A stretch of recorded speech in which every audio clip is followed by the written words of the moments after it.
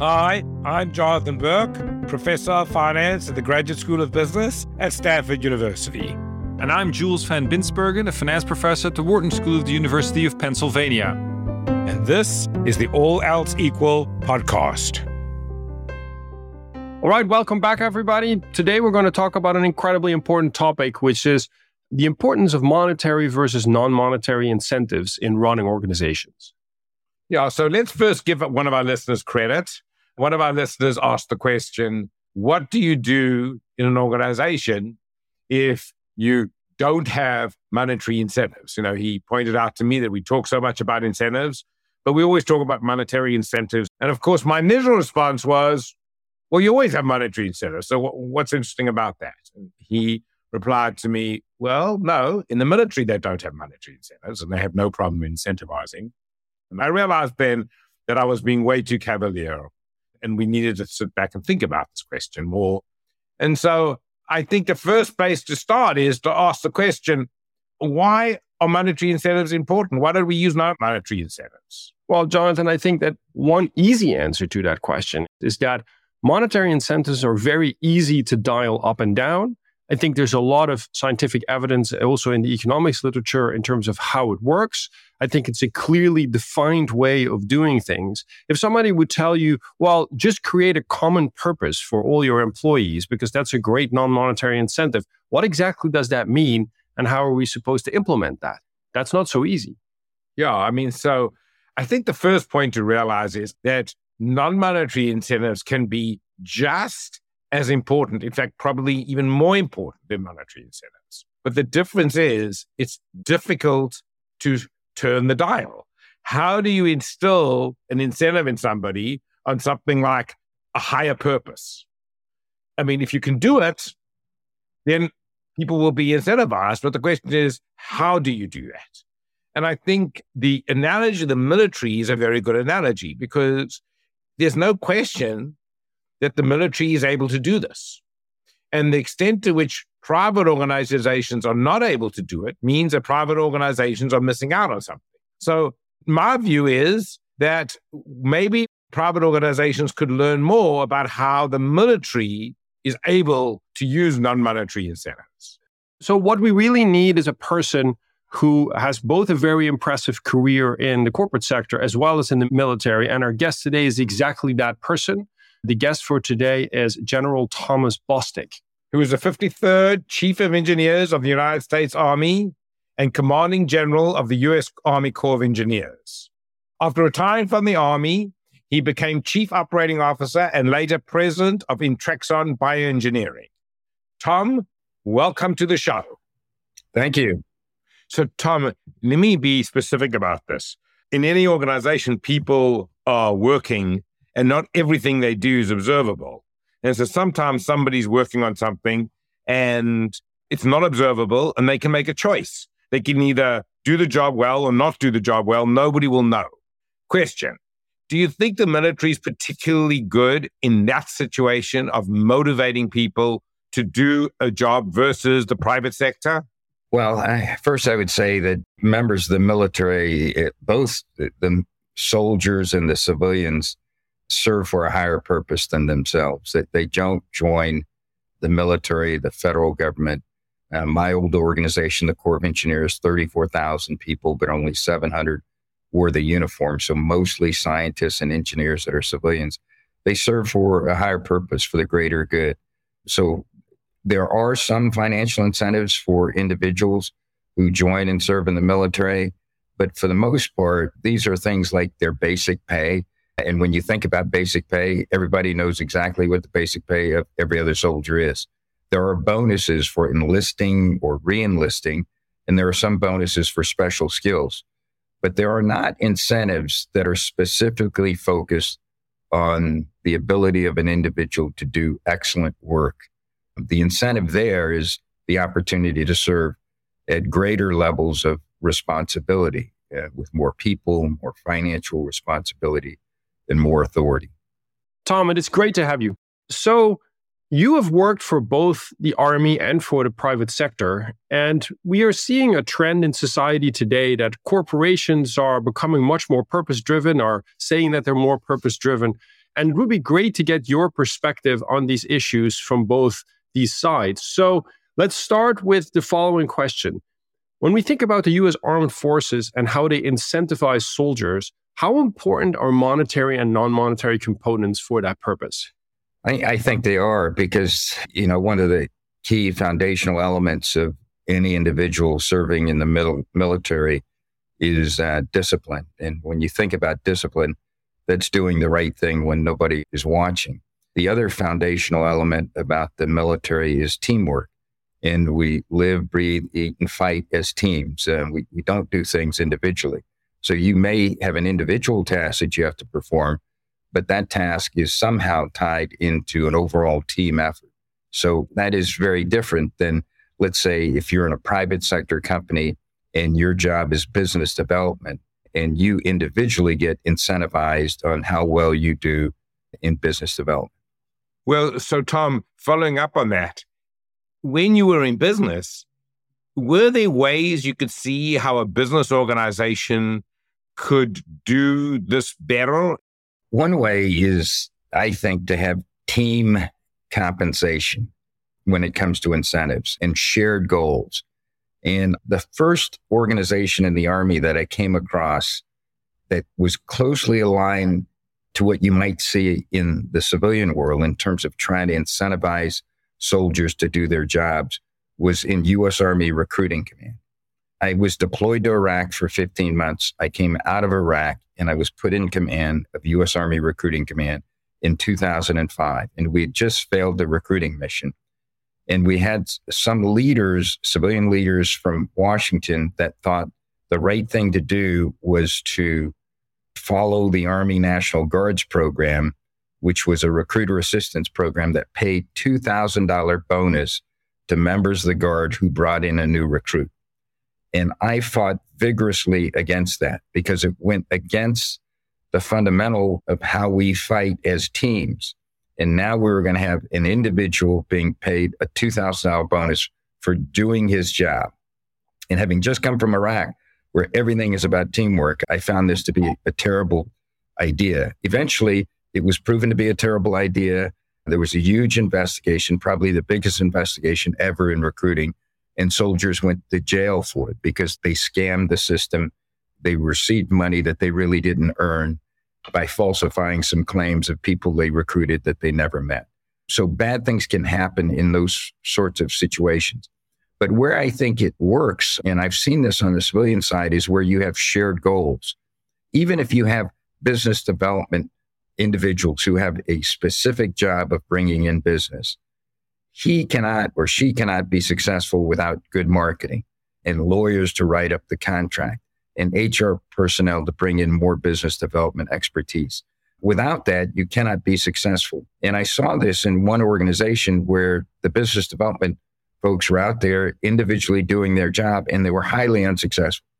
And when they started working as a team and had shared goals, and the marketing person helped with marketing where they had none before, the legal support provided greater legal assistance beyond the minimal they had before. And now they are doing a great job in this sector of the company, which is the federal sector, because of this kind of team notion of working together.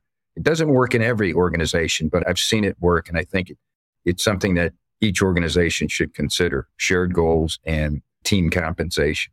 So, Tom, there's an obvious trade-off between building a sense of belonging within a team and within an organization and the ability to be able to fire substandard employees that are just not doing the job that they're supposed to be doing. Now, the Army seems to be at one extreme in this trade-off. Where do you think corporations should be? Do you think corporations can learn something from the Army in the way that they approach this issue? Well, I think civilian corporations can learn from the Army, and the Army can learn from civilian corporations. And now that I've been on the other side, I've seen some great benefits in how public companies and private companies do things. And some of those lessons would work well for the military and vice versa. But when I spoke to you earlier, I said I'd never really fired anyone until I was a 2-star general and I was in recruiting command. But there are mechanisms that allow the Army to self-police itself. I was telling you a story of someone that had been passed over twice for promotion. If you're passed over twice for promotion at any grade, even at the lieutenant level, that leads to your departure from service. You can be removed from the service for misconduct, for failure to meet height and weight standards, medical standards, fitness standards. So there's a natural culling out of people that are on the team but are not performing. When I mentioned firing somebody, I was talking about people doing everything they could to serve and be successful, but for whatever reason, they're not performing. Should we give them a chance? Should we find a way to make them a better performer? And it took me a while to sort through this, but I've seen it done well on both the civilian and the military side. And one of the techniques is with the mentoring program and the coaching program that exists now. We did not have a mentoring program much of my time in the Army, or I'd say a coaching program where you have a certified coach that comes in and helps. And I had one individual who was a senior civilian in the military who had a terrible climate in her organization. The people were not working well together, and a lot of it stemmed from her own leadership abilities. She didn't admit it and didn't understand it until we brought a coach in. We got feedback from all of her subordinates through surveys, and I was really proud 3 years later that she won a National Army Award for leadership. It took that amount of time, so I became a believer in coaching. When I got into the public sector, I had a person working for me that was brilliant, but was just a terror, would kick things, throw things, yell and curse and demean subordinates, but was a brilliant person. But it went against everything I understood as leadership. And my idea was to remove this person from the company. But our CEO thought this person was invaluable. And we did a similar sort of thing where we got a coach who worked with that individual for 6 months. And then we decided, working with him, we found out ways to work around some of the transgressions that he had in the past. And he was able to succeed and led that division of the company very well. So, Tom, let me tell you a story. In one of my classes, we have guest lecturers, and one of the guest lecturers was retiring as basically the second in command of one of the most successful money management companies in the world. And he was in class and he was talking about his career and he was talking to the students about management. One of the things he said was the following. He said, you've got a team of 8 people. 2 of the people are star performers, 4 are average, and 2 are substandard. Many people say, okay, spend your effort on those 2 that are substandard, try to make them better. My view is you spend the effort on the 2 outstanding performers and fire the 2 substandard performers. So that's pretty opposite to what you say. So how do you square that? Well, I had a boss in the Army. He was the top guy in the Army, General Shinseki. And he used to say that we do 2 things every day. We train soldiers and we grow leaders. That's what we do. And in my view, it's incumbent upon the team to do everything they can to train the individual. Whether you're a military team or a civilian team, you train your team, your individuals, and you grow your leaders. And I think that's important for everyone to understand because there are people that develop not as fast as others. And there are people that don't have the background of others, but eventually they might grow to be a great leader. I can think of one example when I was a lieutenant colonel. So I was in charge of about 400 soldiers in a battalion. And one of my company commanders, who had about 100 of those soldiers, went off to the National Training Center where we train fighting an enemy.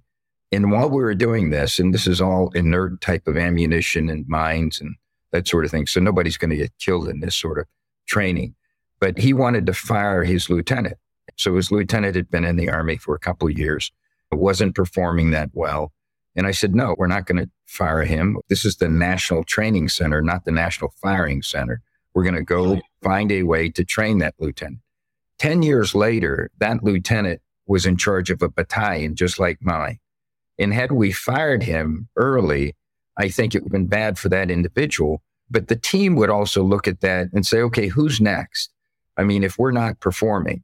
Now, if there's constant non-performance over time, then just like I was saying that the Army's got this self-cleaning mechanism where it takes care of itself. So if you're passed over for promotion twice, that means you haven't developed. So in a way, I agree over time that if you have non-performers, they eventually need to be released. But the first thing an organization and leaders should do is focus on training their team and developing their leaders. Well, what's so interesting, Tom, about what you just said is that, and what I really like is there are very clear rules for this self-cleaning mechanism. Being passed over for promotion twice means that you're fired. There's certain physical characteristics that you have to satisfy. And the advantage of this, I think, is that everybody in the Army knows exactly what those rules are, right? And I think that's probably different from most corporations, where I think there's much more uncertainty about what the conditions are for being fired or promoted. Yeah, I think that's a great point. We did a study when I was the head of personnel for the Army. We have 10 divisions. These are the fighting force of the Army. And each division's got 15 to 20,000 soldiers. And we studied these divisions in order to better understand why one division performs better than the other. And there were three things that came out is why these organizations that are high performers, what's happening in those organizations. And there's a lot of different things, but the three that I remember that stood out, one was that you have clear priorities. So the organizations that are high performers have clear priorities. In any organization, you have millions of things that you need to do. But if from the CEO down to the most junior person doesn't understand what those priorities are, then they're going to get in trouble because they're working on something else that's not a priority. So one, clear priorities. Two is very good communications throughout the organization, not just from higher to lower, but lower to higher and laterally. So the communications is really open and transparent, and everybody can speak up. You get great ideas. People aren't punished for young lieutenants saying stupid things that may be a wonderful idea, or young first-year people in a DNA company coming up with an idea that they think ought to. So that's the other one, clear and transparent communications. The third one gets to your point that I didn't quite expect right away, but it's this notion of accountability, that everyone is held accountable for what they are expected to do as part of that team.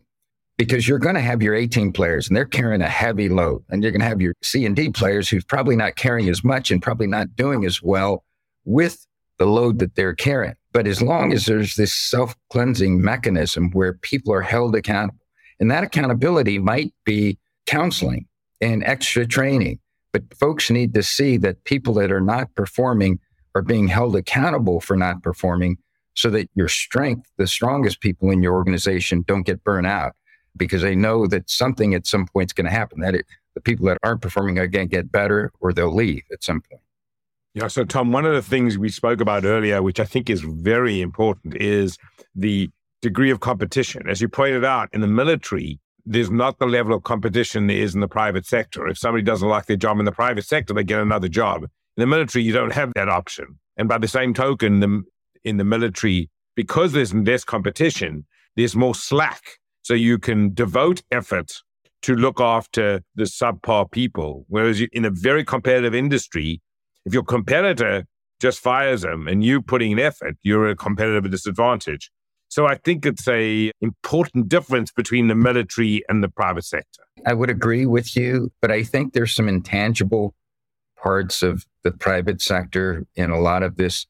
You're seeing in this day and age that I think is different from before. And with the millennials and Gen Z, people that are focused, not everyone, but as a community, on things like corporate social responsibility. Part of that responsibility is within the organization. Part of it is training and developing individuals, empathy and compassion. And all of this builds momentum, and it builds a winning team. If individuals know that they're part of a family, part of a team. In some ways, it's different than the military, but I'm in one organization that it went through IPO a couple of years ago, but the CEO is the founder. There's a CEO and the other founders have a meeting every month. It's a town hall meeting with everyone in the company. Anybody that wants to jump on can jump on. There's like 1,000 people, and they can ask questions. They go back and forth. But they've kept this startup kind of mentality where everybody knows each other. Everybody's wearing 3 or 4 hats. Everybody's communicating. There's a lot of transparency. And they've kept that even though they've gone through an IPO and they're this bigger company. And they've tried to maintain that. And I would argue that might not give them a financial edge directly, but indirectly, it's created a cohesive team of individuals that operate as a team and are doing things for the greater good, for the organization. And the way they have their stocks is that everybody in the company are in stock and they all are owners of the company. They may not be the bigger owner, but every individual in the company owns shares, and those shares are worth like 10 times the value of the other class of shares that people like me might go out and buy. So I think there are some benefits to working on these other things that may not be directly related to something like firing the 2 people that aren't performing versus an organization that's trying to train them and build a culture that's more collegial, more of a team that eventually could overtake companies that have a different culture. So, Tom, I wanted to come back to something you said earlier. You were talking about the younger generations caring more about corporate purpose and corporate social responsibility. We've seen an explosion by firms of purpose-driven corporate communication. And according to your impression, do you think most of this is lip service, or do you think it's in fact indicative of corporations building a sense of purpose amongst their employees more so than they used to do in the past? I think it could be lip service, but I think it's more of the latter. It depends on the organization, depends on the company. But I think that this generation is demanding that. If you're hiring young people today, they are looking at the corporate social responsibility of the companies that they are joining. And they are concerned about social issues. They're concerned about the environment and climate change and those sort of things. So companies are responding to that. And some of it is what they call greenwashing and other things where they're not really doing things that will change for the greater good. And others are really committed to it. I am on the board of CSX.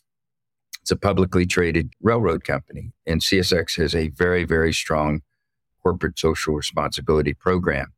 And what I think works when you're focused in this area is to have your corporate social responsibility fully integrated with your overall strategy. So if you win in corporate social responsibility or succeed in that area, you're succeeding in the bottom line of the company. And that's what shareholders care about, is that the company is financially improving and successful. So let me give you an example. In CSX, 1 out of every 5 employees is a veteran or a first responder. So CSX does a lot of work in support of veterans, first responders, and their families. They work on that. That improves the reputation of CSX in military communities, but it also helps CSX with recruiting people that are essential to the success of a railroad company. CSX is also focused on the environment, and transportation causes about 25 to 27% of the greenhouse gas emissions. Railroads only account for 1% of those greenhouse gas emissions. By focusing on reducing our emissions, we're seeing companies like Amazon and Tesla, who are also focused on reducing greenhouse gas emissions, choosing CSX over truck companies to move their products and goods. So these are 2 examples. How do you link your corporate social responsibility goals and objectives to your overall strategy and financial success? Well, Tom, thank you so much. It's such an interesting perspective on organizations and how you successfully build what I think most people would regard as the world's best military. So thank you very much for coming on the show. Well, thank you. It's been an honor to be here with you. And I think this is an important topic. So thanks for taking it on. It was great to have you, Tom. Thank you. Thanks for listening to the All Else Equal podcast. Please leave us a review at Apple Podcast. We'd love to hear from our listeners. And be sure to catch our next episode by subscribing or following our show wherever you listen to your podcast. For more information and episodes, visit allelseequalpodcast.com or follow us on LinkedIn. The All Else Equal podcast is a production of Stanford University's Graduate School of Business and is produced by University FM.